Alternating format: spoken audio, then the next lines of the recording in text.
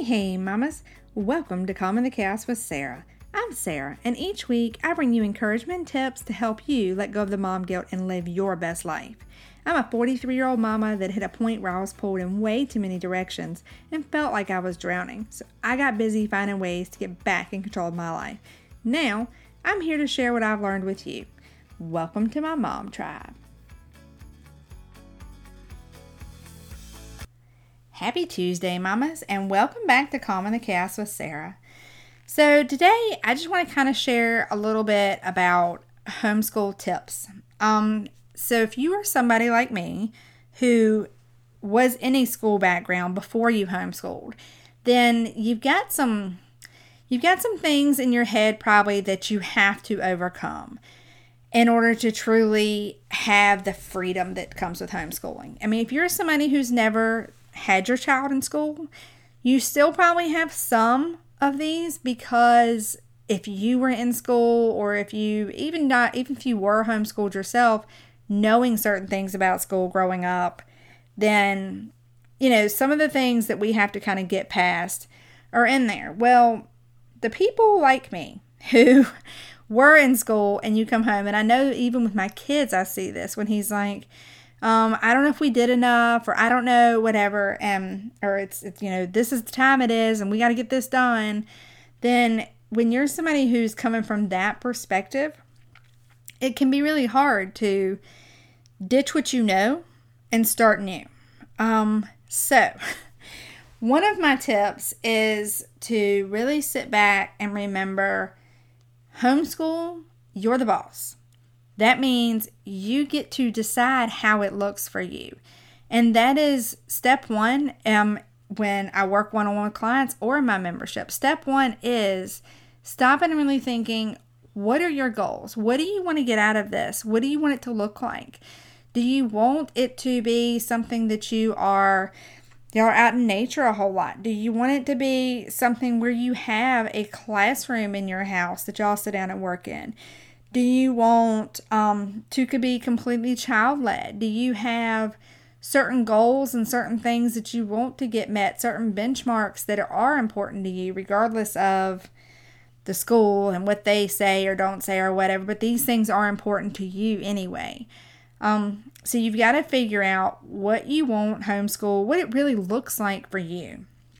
And that can be hard for some people to really sit down with a blank slate and go, okay, I can make this into anything. What do I want? And so once you've kind of figured that out, then comes the next step. And I'm kind of getting them a little out of order from what we do when we're going through coaching, just for the sake of making this easy to follow. So once you figure out what you want your homeschool to look like, then you build your schedule around that. Like for me, I know we work best in the mornings together, and so what I did was I figured out, okay, I need a few hours a week in the morning to work for client time. And so I built in, we like mornings, so I built in the time throughout the week when I was creating our schedule so that we have morning time, the boys and I, most of the time. And we have one morning a week where we have less time together, but we have some afternoon time on that day. And once I figured out when we really wanted to have our school time together and our time, and I had to kind of be flexible with that too, because we do a lot of hands-on things. Like we like to go on field trips. We like to get out and go and do different things. And, because of that, then I had to kind of allow some afternoon time, because a lot of things, for whatever reason, don't open up till 10. I don't know why 10 is a magical hour, but whatever. And we're morning people. My youngest he sets an alarm to be up at 6, because he said I was not punctual enough getting him up, because I get up earlier than that, and so I was doing things, and it would be 6:10, 6:20, whatever, when I come through and go, hey, you guys, you getting up? And so he set his alarm because he was like, if I sleep till 6:30, half my day is gone. I think he sounds like a little old man when he does that, but it's hilarious. So he really wants, and because he gets up and they do everything together, he gets his brother up to make sure that they are both up and ready to go, because, we like mornings. And we like getting up and getting things done and getting it knocked out. And so for us, that's just what worked. But if you're somebody who works full time and you want to homeschool in the evenings, that's fine. I've seen people who do different shift work and they work more on the weekends. We have made the choice to homeschool year round, and that way we can take off a week here if we want, or a week there. And it's not a big deal because we'll make it back up, because we've chosen to not really follow the school calendar and really just kind of work with the time frame that works for us. But the big thing to remember is you're the boss. It doesn't have to look like anybody else's. And what I work with a lot of my clients on, one of the big challenges is that when you're a mom and you're working from home or running a business from home and you're trying to balance homeschooling, a lot of times we try to sit down and schedule it all in and put it all in there at the same time. And it's just, then we kind of end up in a hiccup or a struggle. And so what I walk my clients through is figuring out the homeschool part, putting that in, because that is your long-term priority. And once you've built that into your schedule, then you go back and find the pockets of time that you need for work. And like for me, I need pockets, especially like if I'm recording my podcast or something, especially if I'm recording with a guest or something or editing, I need a pocket of more than 30 minutes. I'm going to need 2-hour pockets for that. So once I find out when the kids and I are working on things, then I can put that stuff in. And that's a big part of it is, just kind of learning to let go of the notion that it has to be done certain days of the week or certain hours of the day, or that it needs to look like anything in particular, because that's the beauty of it. It can look like anything in the world that you want it to. I've recently gotten to connect with a lot of people, several people who have an RV lifestyle, and they've chosen that to homeschool, and that's so amazing.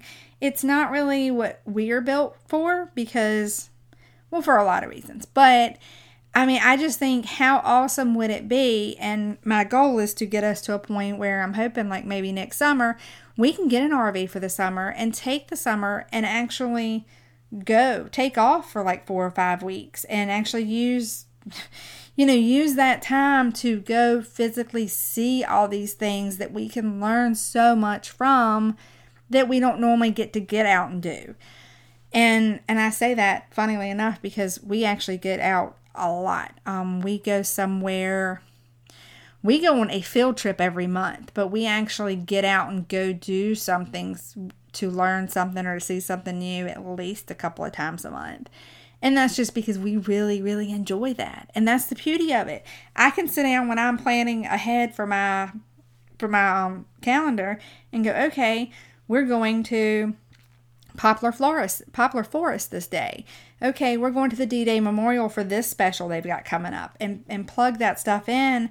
And once I've plugged that in, and I've plugged in the things that we need for us as far as stuff we want to get done here at the house and stuff, then I can plug in the work stuff. And that way it all falls in. And by doing it and actually scheduling it out, another huge benefit is that when I'm with the kids, I can shut off the work side and know I don't need to look at the text. I don't need to check the emails or respond to Vox or whatever, because I have a time set for that. And so I can be 100% present with them.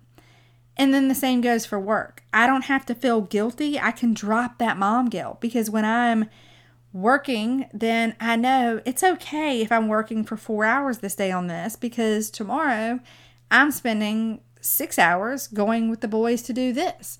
And so I know that I've allowed that time on the schedule to make sure they're my priority. And it's just so much nicer to be able to drop a little bit of that mom guilt we all carry around for so many things and be able to really be present and focus on my work when I'm doing the work. So I think that is my big tips overall, and just kind of a little bit of we break it down a lot more in my membership and also with my one-on-one clients. But the big thing is just, like I said, you're the boss. You get to make it how you want to. And the other wonderful thing about that is if you make it, a certain way and it doesn't work, you can change it. And that's great.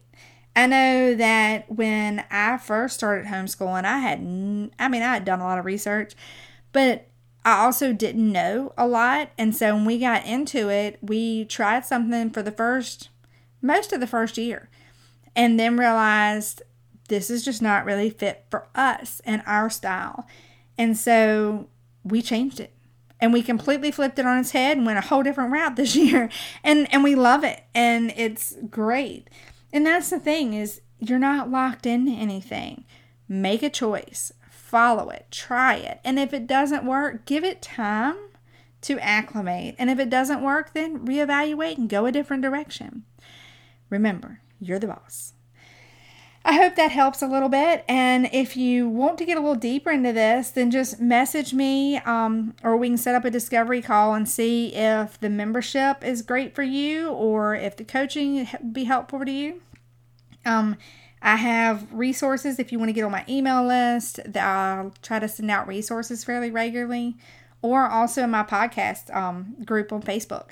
So anyway, I hope this helps and that you guys have a wonderful rest of your day, and we will talk again on Friday with a guest.